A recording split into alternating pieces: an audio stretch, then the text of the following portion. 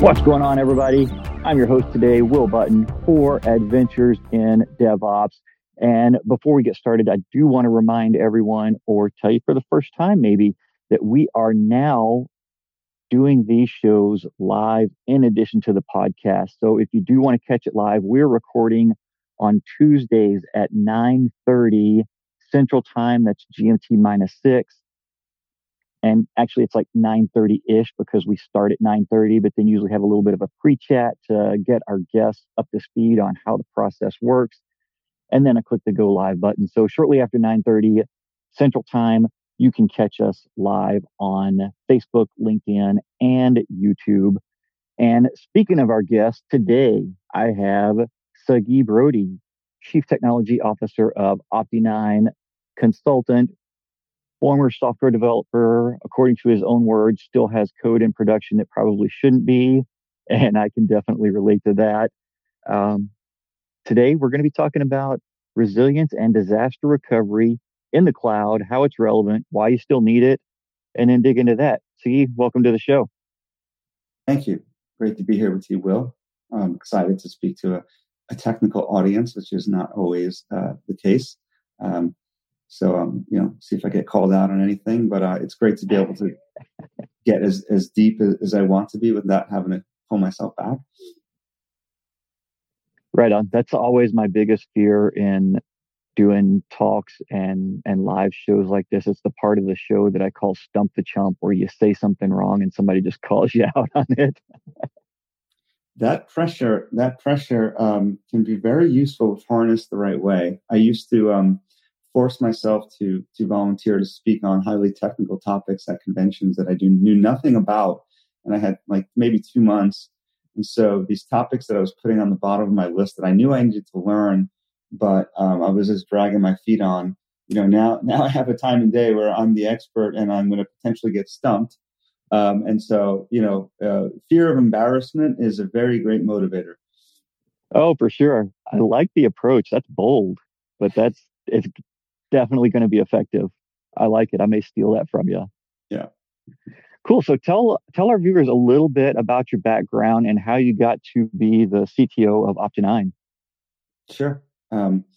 So when I was, like probably many who are listening, I got into sort of this industry as a teenager, just, screwing around with computers and the internet and having fun. And that, that sort of curiosity somehow turned into a job, which is great. So it was late 90s.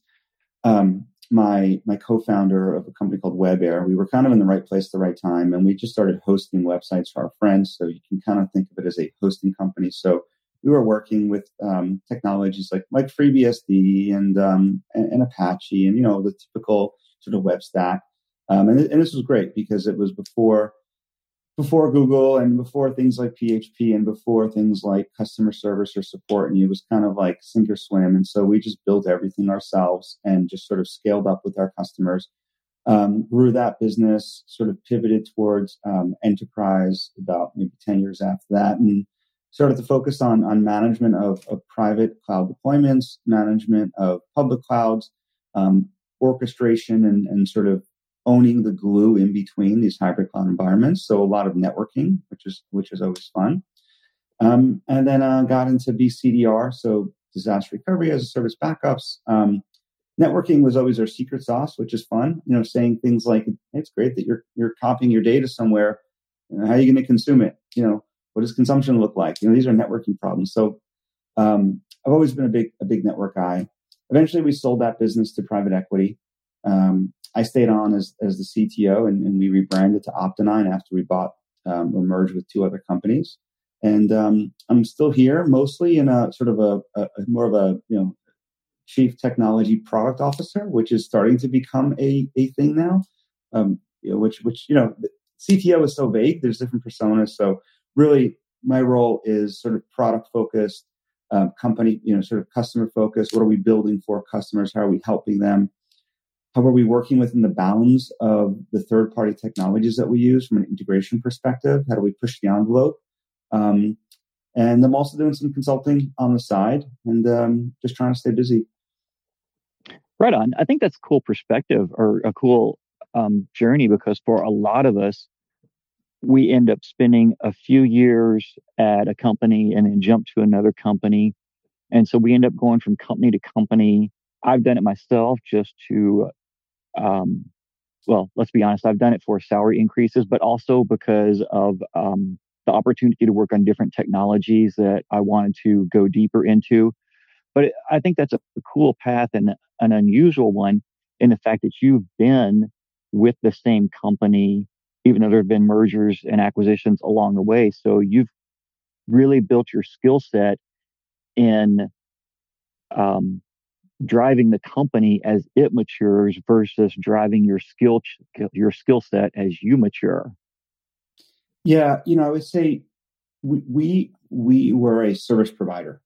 And a service provider is interesting. It's very different from an enterprise environment. And a lot of people don't realize the nuances and differences. It's funny, whenever a vendor used to call us and try to sell us something, we'd be like, all right, cool. Do you have multi-tenant capabilities? No. I'm like, okay, do you know what a service provider is? Like, you realize and then we'd say, well, listen, if you can make a service provider happy, you can probably make anybody happy. So, we'll tell you what you need to build. But you're absolutely right. What was great for us was that our customers were, sort of in multiple industries and verticals, trying to run different applications and solve different problems. I'd say the market is more sort of segmented now and matured now. But what's great about being a service provider is your customers are coming to you with the problems that need to be solved, with the use cases.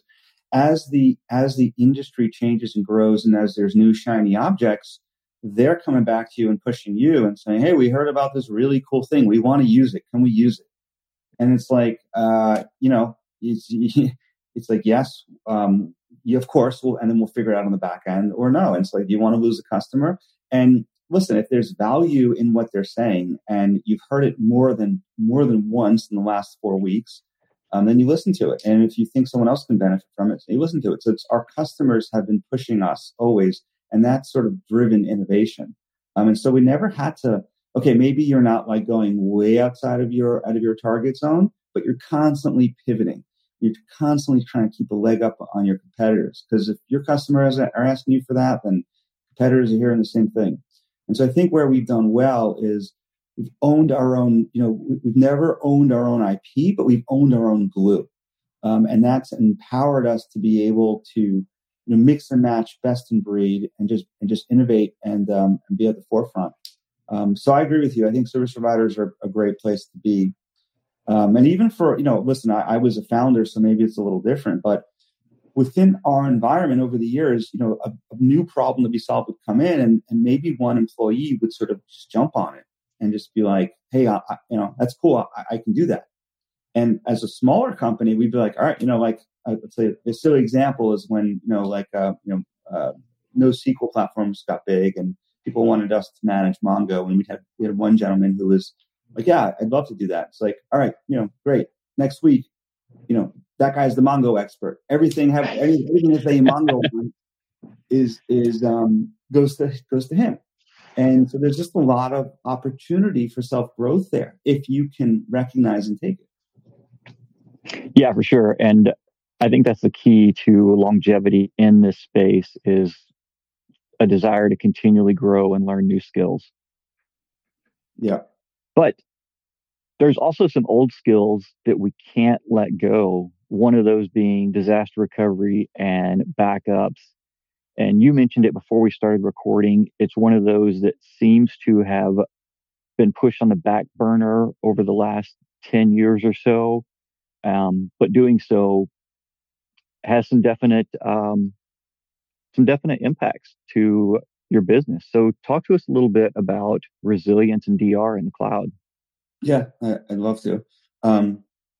So, we have traditionally provided a disaster recovery as a service offering for, I don't want to say legacy, sort of non sort of cloud native applications. So things that are not necessarily running on AWS or Azure. And so over the years, we would, if you look at maybe a deployment running on VMs, running on VMware or Hyper-V or KVM, we would basically provide an entire ecosystem needed so that your applications would continue to operate, despite some sort of outage at the production site, or cybersecurity event, or somebody fat fingering a database.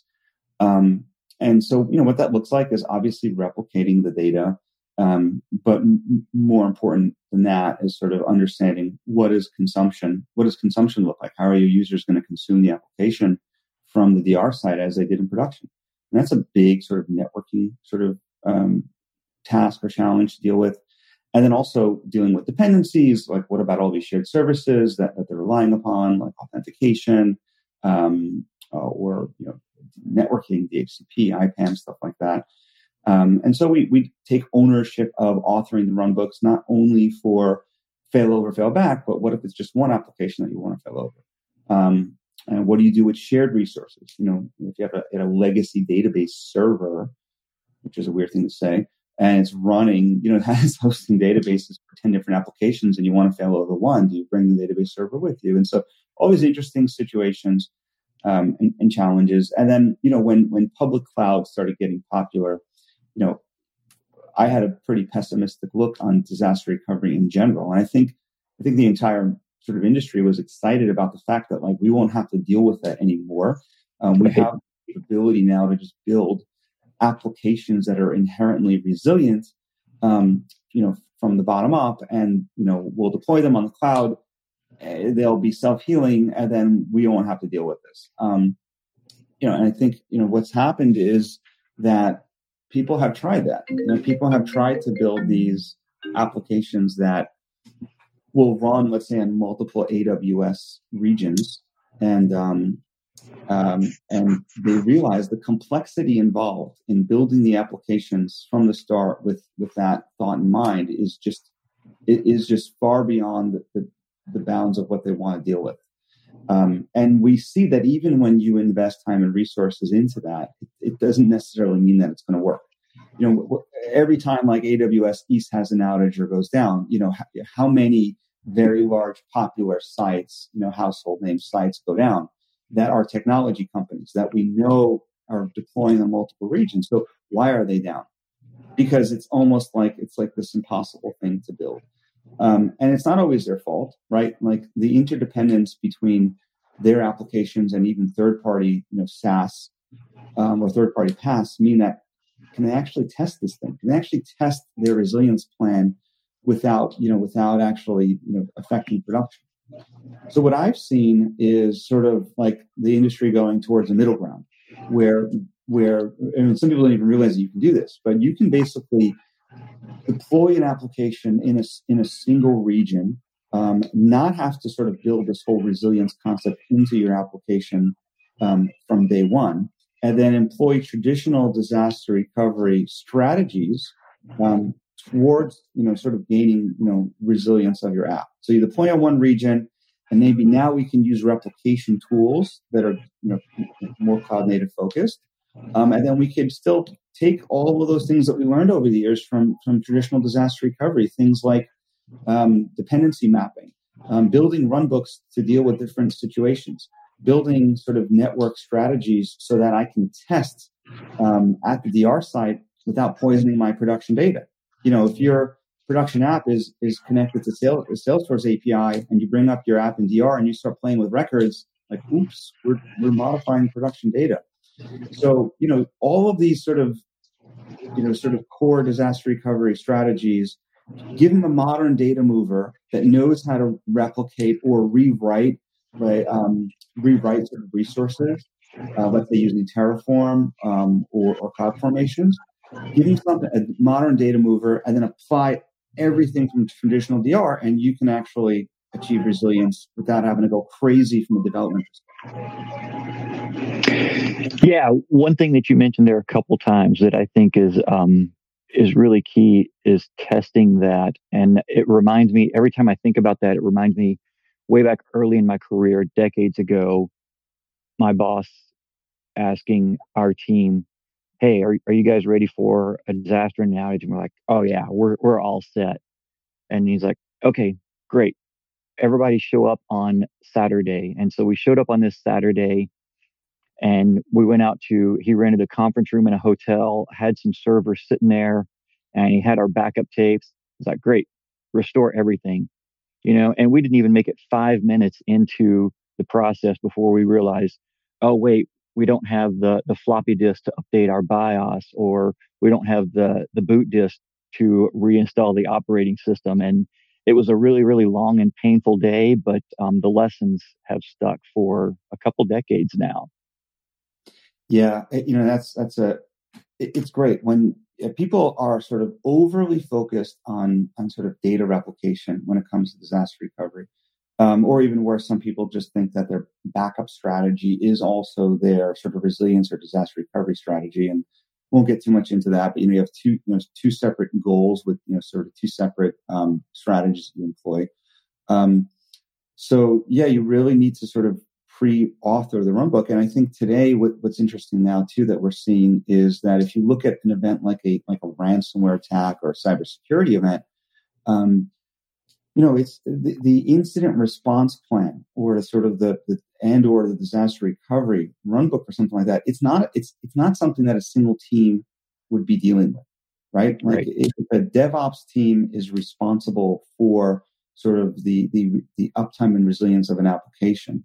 And presumably they own sort of all this orchestration for production to DR, multi-regions and failover. That's great. But now if you bring in this sort of security aspect that this need to fail over was in relation to a security event, now you have a completely new team. Maybe it's an internal SOC or security team or an external MSSP. And now you have these two teams that unfortunately in many organizations don't speak that much. And now they need to be lockstep as part of the incident. And if you think about a CTO or CIO at a higher level, they kind of become the quarterback between these teams during an incident. And it's not something that I think they even realized they were ever going to have to deal with. And so the incident response plans, the disaster recovery runbooks need to be inclusive of who owns what during sort of a security incident. Can you even bring up the application, at the DR site? Do you want to? So how does a team that maybe they recognize that their DR, their resilience plan isn't where it should be, what are the first steps? Like, because to get this done, you need to devote time and resources, and it has to be prioritized. And sometimes you have to prioritize it above like day-to-day operations. And I think specifically it comes down to what are you going to say no to, and so that you do have the bandwidth to say yes to this. So what are some good early steps for people once they recognize that they're not where they should be? Yeah. So I think a good question. And I think the first thing that they need to do, and I think that the market has matured a bit here, and this is fairly obvious now, but the teams need to kind of sit down and figure out what they have an appetite to take ownership and responsibility for in this realm. And so if you look at a traditional DevOps sort of how this goes in general for like a DevOps conversation is, are we application developers? Are we SREs? Who is responsible for ongoing management, sort of metrics collection, efficiency. And obviously there's no right or wrong with any of these things. And a lot of it has to do with sort of the DNA of the company and what they kind of want to be when they grow up. And do they want their, certain IT teams, adding value to the business or managing infrastructure? And so, I'll see smaller organizations that are like, we're a small team, we own everything, so we're going to just internalize it. And I also see very large organizations that have, an abundance of resources, and they basically make the decision that we don't want to be in the business of managing disaster recovery. We don't want to be responsible for it. we'd rather outsource it. And an interesting thing to think about here is, the complexity of all of our applications and our deployments they're not getting simpler, they're getting more complex. In fact, I think you can argue that part of the goal of DevOps these days, part of one of the things they should be striving for, and maybe even a key metric to focus on, is to what extent am I making the deployment that I'm managing, to what extent am I making it simpler and less complex? Right. Because obviously, the more complex, the harder it is to manage, to monitor, to scale, to secure, and to make resilient. So I think people need to acknowledge that. And when you have that conversation, one of the answers that comes out of that conversation could be, hey, we want to make it simpler. How do we make it simpler? Well, why don't we outsource certain layers and certain responsibilities? And disaster recovery and resilience is an easy one to outsource. It's low-hanging fruit. Typically it does not affect your production too much. If you can use sort of that middle ground strategy that I mentioned at the beginning, you don't have to modify your application, much at all in order to be able to achieve resilience. So that would be my answer. The first thing you got to do is sit down and figure out, what is your appetite to manage and own that internally. Yeah, for sure. Yeah. And I think that's a huge selling point. If you have a strategy where you don't have to modify your existing infrastructure application a whole lot, that's always going to be a big selling point. Let's do this. Take a step back and help me understand why moving to the cloud or using the cloud providers like AWS is not a DR strategy in itself. Yeah. Well, they give you the right, as everybody knows, right? It's going to Home Depot, and they're giving you the right tools, and you got to make it up if you want. So you have to look at it on a per sort of platform, per platform sort of environment. So if you look at something like S3, which obviously is being stored in multiple, local zones within a region, or even has the ability to sort of have its own inherent built-in sort of cross-region replication, you're probably good there from if you wanted to build a disaster recovery strategy between, let's say, East and West. From an S3 perspective, it is fairly straightforward. You can kind of put a check next to that layer as far as your data being available at the DR site. Recovering from a cyber attack or sort of a manipulation of the data, that's another story. But if the entire AWS goes down and you want your application back up and running within a set RTO, you can kind of put a check there. For other sort of other platforms, it's not always the case that is done. Typically it's not, and so there are snapshot capabilities that exist, but then there's this entire orchestration task that sits on top of all that. So you have all of your configurations and resources maybe at another site, but now your applications are not necessarily written to be able to reference those reference IDs at the DR site. And so now so it's really a replication orchestration strategy, right? And so what we'll do is we'll look at your various applications, and then we'll look at the AWS, and we're doing this mostly for AWS today, in addition to the legacy environments, which I mentioned before.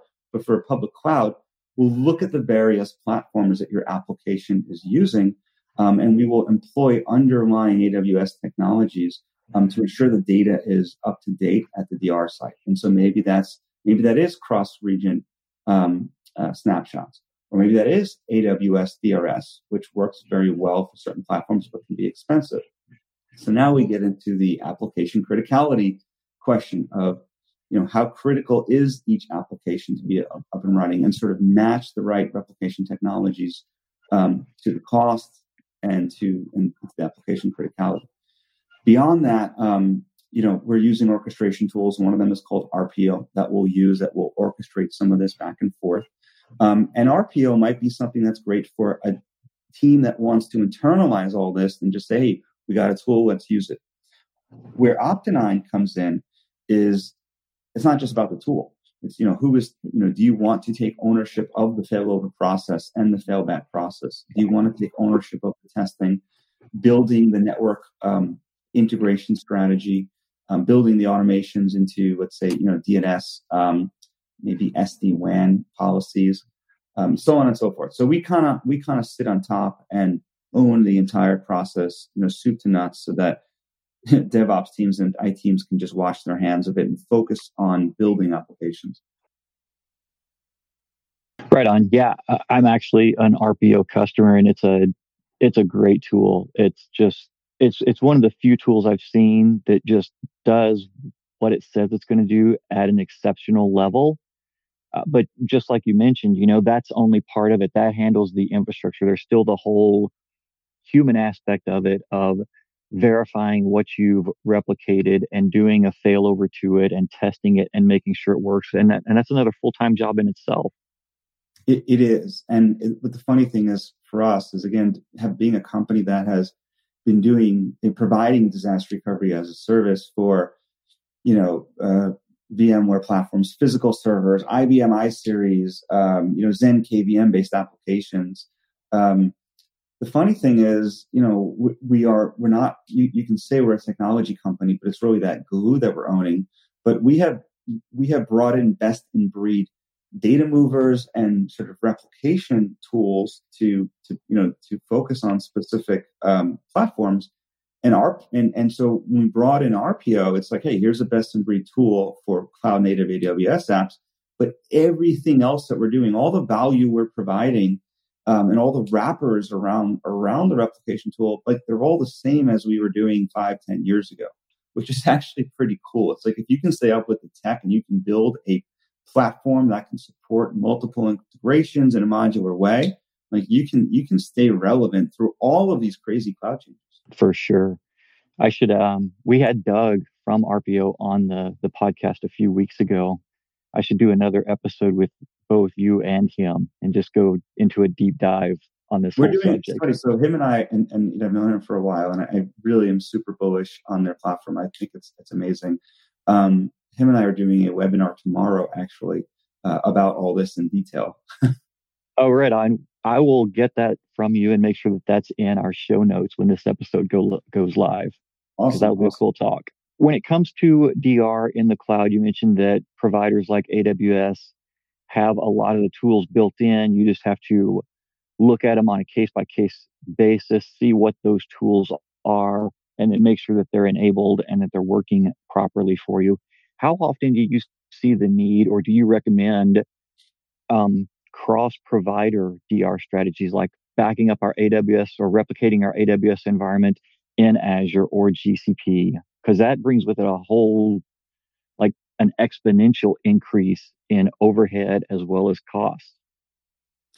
Yeah, that's a great question. I think that you kind of have to look at three buckets here in general. You have your the ability to achieve high availability, right? Which maybe is sort of, I think in order to build high availability for your application cross region or cross cloud, you're really not going to be able to get away from sort of building your application with that intent from day one and having to apply so much more complexity to your application, to your CI/CD process, and really the level of expertise that you need from your developers.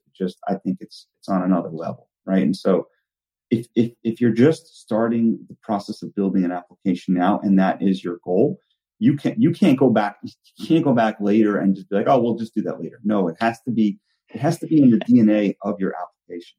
This is also an interesting point when you start to think about integrations with third parties. You start to think about all of the third-party providers that you're going to utilize from an API perspective or from a data perspective. If you have this mandate to have resilience and high availability as part of your application or security, and you've built a framework or a requirement around that, you need to have those conversations with those third parties, before you start using them and not after, because if they're the weakest link in the chain from that perspective, if they don't have great resiliency to provide you with the options you need, then you're stuck. I think too many companies go and they'll, they have the SaaS sprawl or they just start using them. And then, you might spend, I don't know, years building an HA application that works cross cloud, but one of your vendors, is not lockstep, and boom, you achieve nothing. But so understand the differences, HA backups and sort of traditional DR applied here. And really sort of figure out where do you want your sort of vendor lock-in to be, right? If it's if you're okay with vendor lock-in with one cloud, that's fine.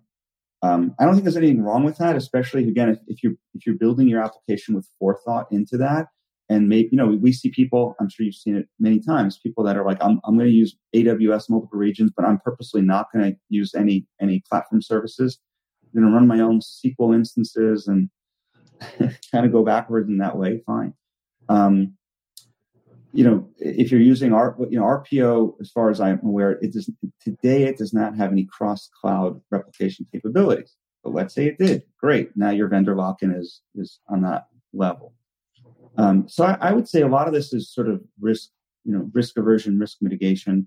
I think the likelihood of all of AWS going down and having a need for sort of cross cloud is, hopefully very little to none. But I think a single region outage, as we've seen, is fairly, it's definitely a realm of possibility and happens.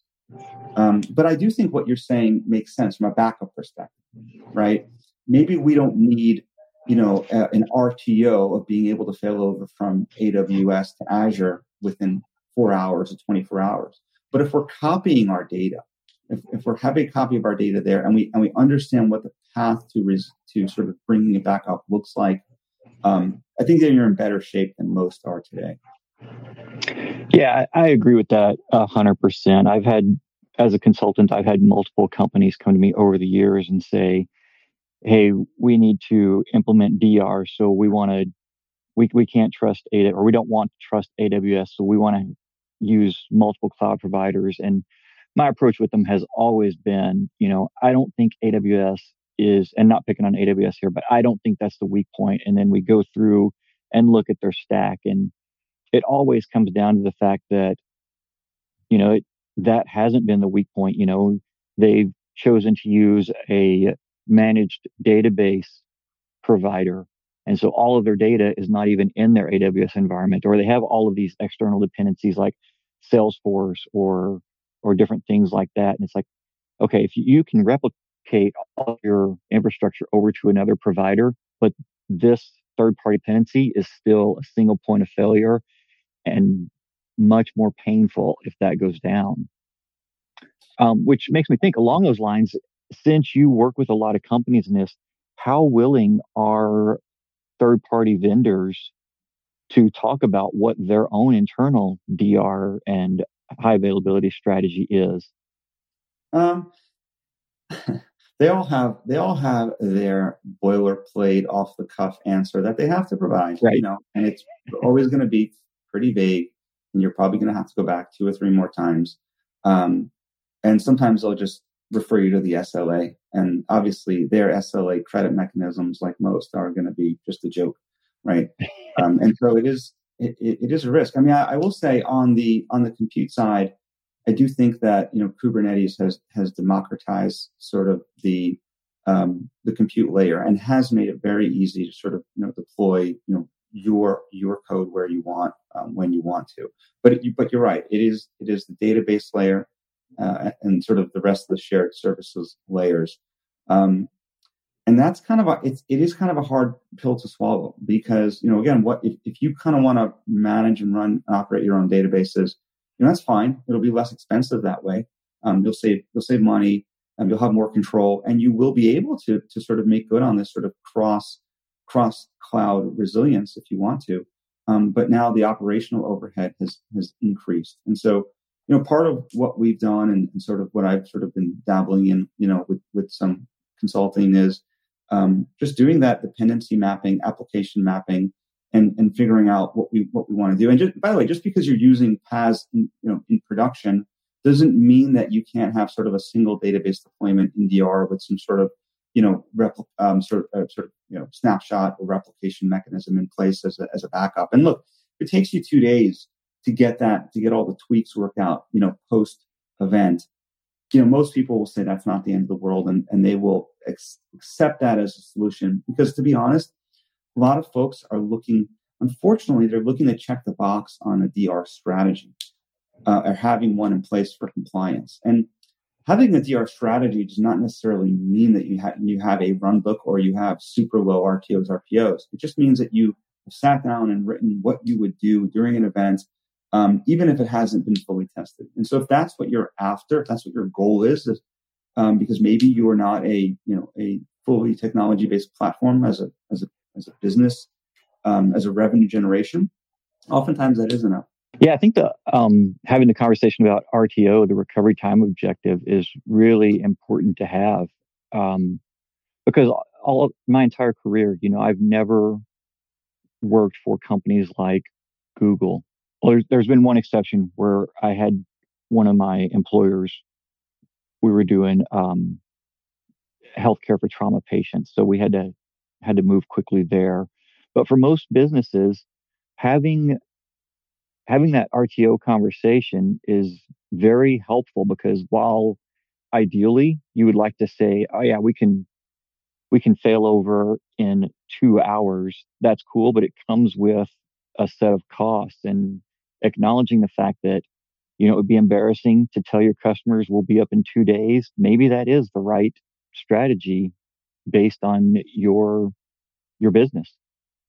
Yeah, you got to start somewhere, right? When I've worked with companies to build a disaster recovery strategy and to actually roll it out, first thing we'll ask is what are the business goals you're trying to achieve, and some of the questions might be, are you only looking to protect against a sort of a full failure at the production site where all the applications need to be failed over concurrently, or are you looking to protect against situations where you might need to fail over individual applications?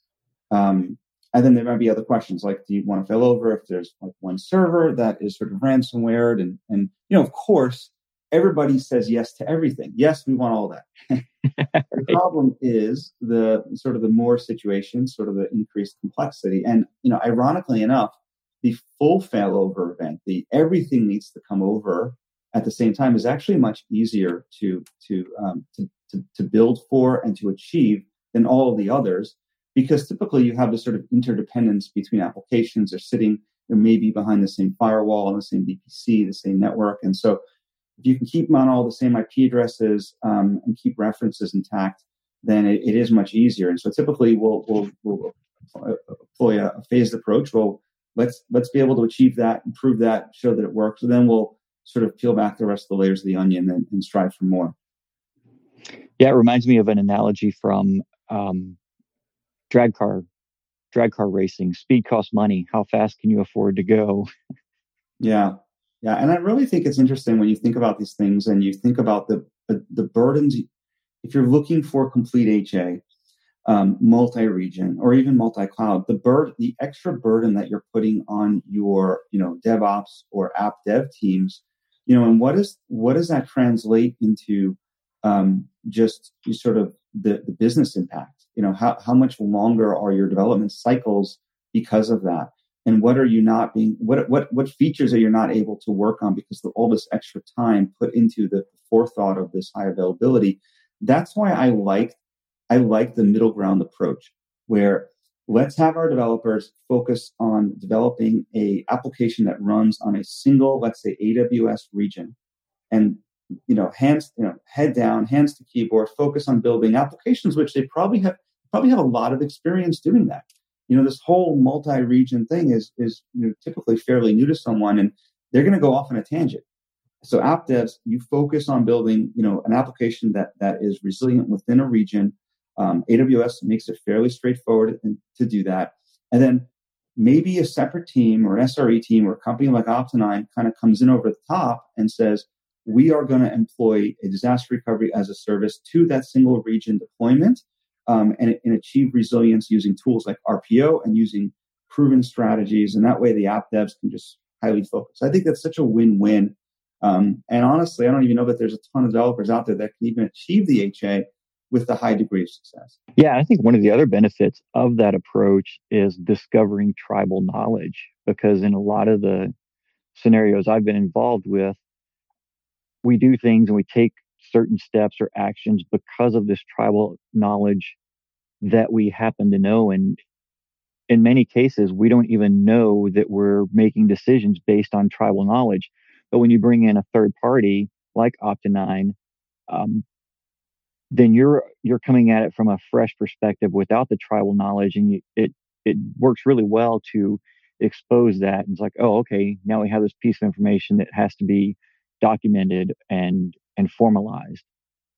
Absolutely, and like I said at the beginning, when I hear tribal knowledge, I hear complexity, and I do think that I think there's this whole idea of managing complexity, managing complexity sprawl. Fighting to reduce complexity. It is not being pushed enough, from an industry perspective. In fact, I think we have the opposite problem. I think we have a lot of folks out there, and I'll even, different times in my career, I've definitely been guilty of this. We have shiny object syndrome, and we want to be able to be exposed to all the latest and greatest tools.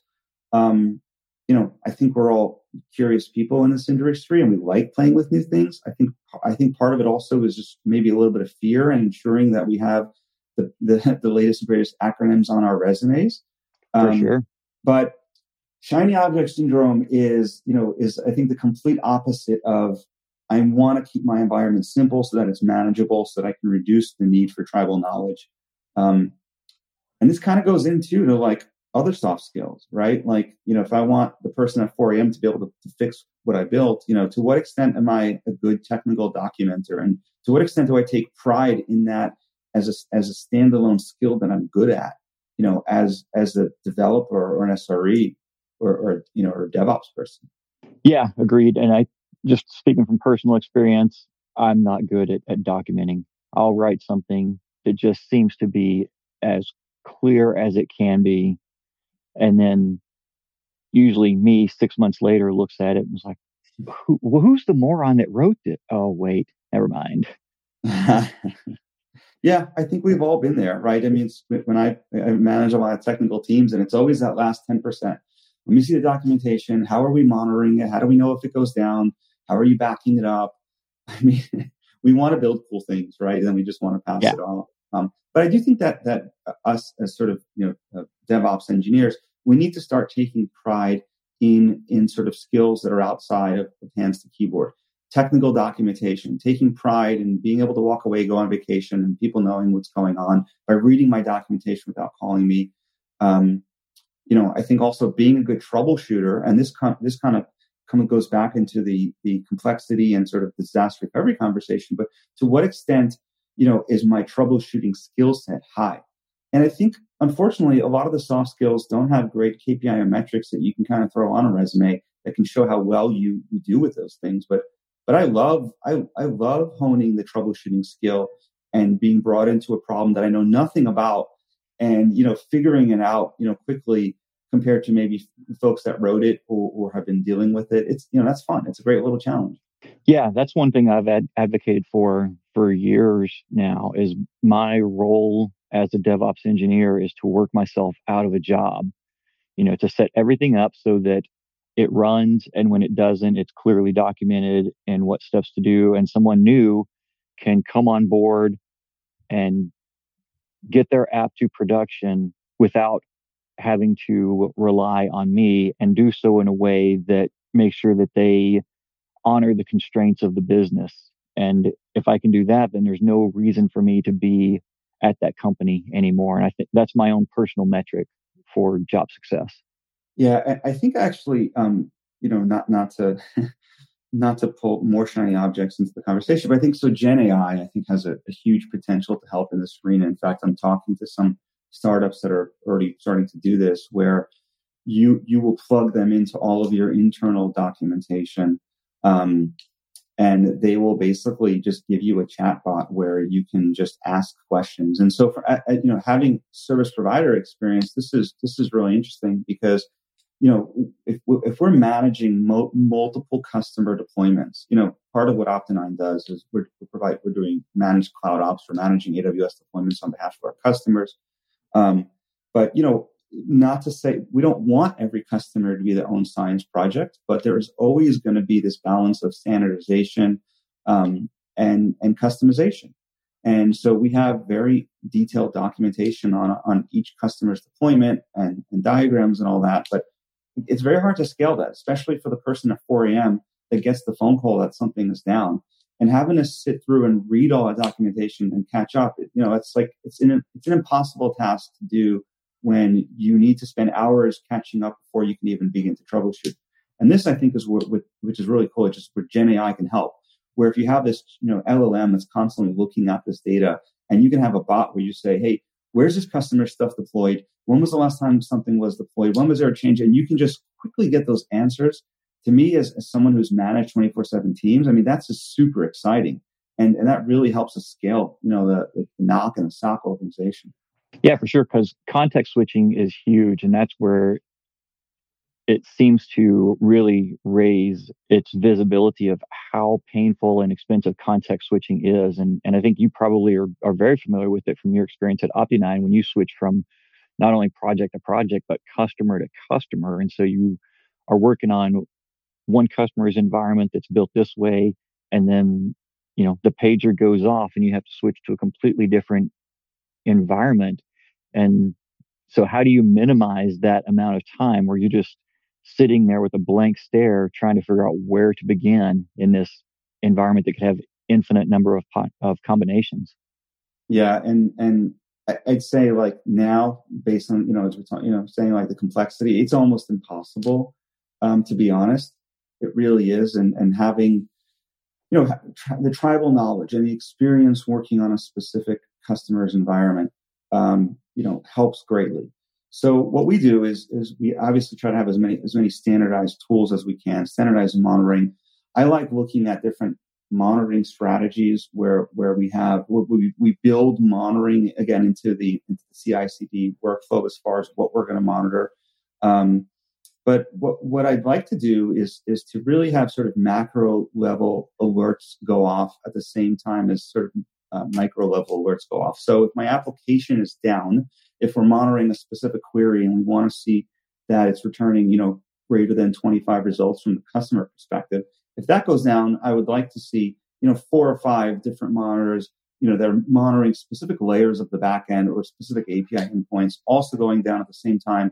So the poor technician at 4 a.m., we're kind of spoon feeding them, hey, there's a serious problem. But at the same time, hey, we also notice these 4 things that are out of whack. And so instead of having to start from scratch, they can kind of work backwards from the lowest hanging fruit. Yeah, just giving them a series of breadcrumbs to follow. Yeah, and again, I think that's a strategy. To me, is that a sort of technical skill, or is that sort of a quasi non-technical strategy that you need to employ, with this resilience or SRE hat, So for sure, sort of DevOps, sort of, right there in the middle of DevOps, I think. Yeah, one of the things I like to do is in all of my alerts, I like to include like, hey, here's the alert, obviously, here's why it went off, and then here is a link to the application dashboard and the runbook for that. Just, to leave those breadcrumbs and help minimize that context switching time. Absolutely. Documentation, you've mentioned that multiple times, and it's a pet peeve of mine because I don't like Confluence. I don't like Notion. I don't like GitHub READMEs. Pretty much I don't like any of the documentation tools, but you mentioned standardizing on tools. Do you have a preferred documentation tool? I don't. I've used sort of all of the above. I would say the answer. I don't think that there's one tool that's better than the other, right? And this is a cliche, but right, it's more about the use. It's like talking about the best diet, right? It's the best. It's the one that you can do consistently over time. Yeah. I'll tell you and I think so. As long as it's simple and you can build it into your workflow, fairly easily, that is the best tool. I'll tell you one win related to that that I experienced years ago. It happened to be with Confluence, but the same example I know is the same sort of capability. I know is available in almost all documentation tools now. Years ago, we used to use Visio to create diagrams, and then we'd upload them into the documentation tool. And that whole process of sort of bringing the work or the output from one tool and the other, that process, like, people don't want to do that. They'll end up just sort of keeping the diagram, let's say in their own, let's say they're using, Lucid Charts or Glyphy or something like that. They'll end up just keeping it in that account.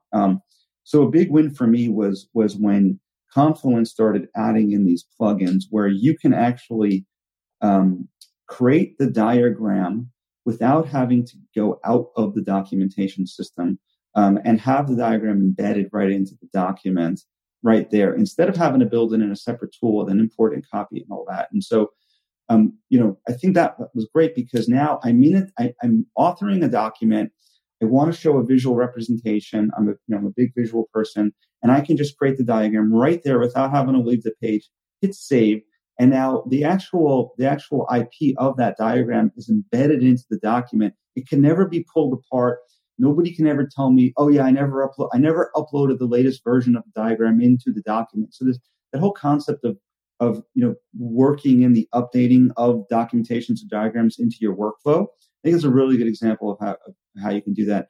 Obviously, with Jira and GitHub, you can do that, but I don't think that capability exists enough for more of an infrastructure operations SRE perspective. Right on. When it comes to making sure things are up to date, whether that's documentation or run books or your failover strategy, what's the minimum frequency you would recommend someone reviewing that? Well, I'd say twice a year is probably the minimum.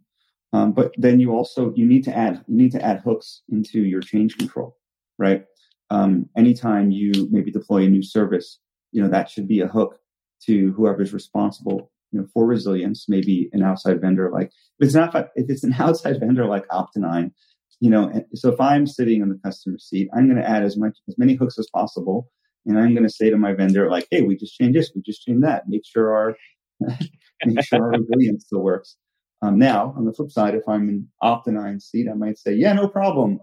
We've updated it, which we'll do in earnest, and we have to.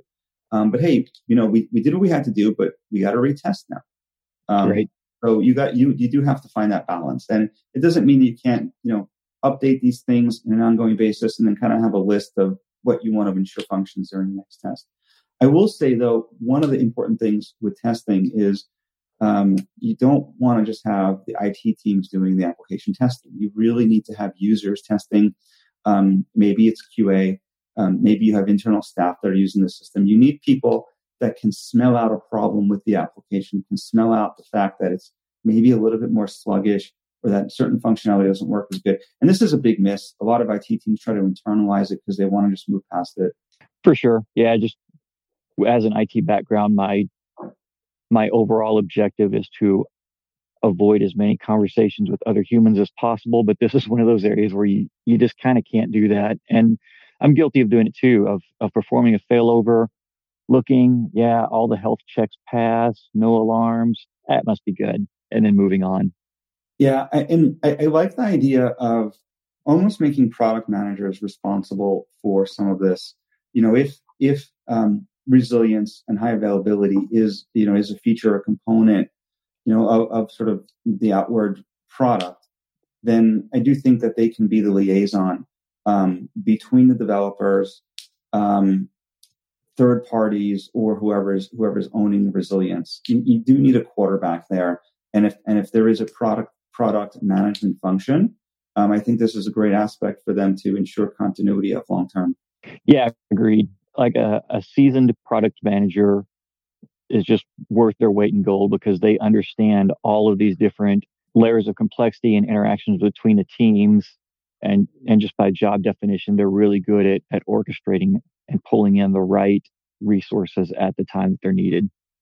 Yeah, and with third parties, right? If they get wind of you using Salesforce, what they're going to want to do is, potentially pull in the, whatever positive capabilities are being pulled through. Maybe they're pulling that into a product feature set. They also need to better understand that, what it means for the outward messaging on the resilience, or if they can still make good on that promise. All right. Well, we are coming up on an hour here. Is there anything else that you feel like we should be covering when it comes to resilience, DR, and managing complexity? So I'd say like the most important thing, and this might be a little cliche these days, but, is just make no assumptions. Make no assumptions on any of the platforms that you're using in regards to what built-in resilience or redundancy exists. And also keep in mind that high availability and resilience does not always equate your ability to recover from specific types of events. If you're hit with a cyber attack and your data is corrupted in production systems, having a replica or having high availability, even with multiple regions, does not mean you can recover from that. There are other sort of strategies that you need to employ. Obviously, how far back is your snapshot history, your journal, and you'll need to have separate run books for that type of situation than sort of the high availability types of situations. So just understand there's sort of those are completely separate. And again, make no assumptions. Yeah, it's almost like this would make a really good board game. That would make a good board game. Yeah. We should do like a jump to conclusion. Yeah. Well done on the Office Space reference. Yeah. Nice to sneak that in. Well played.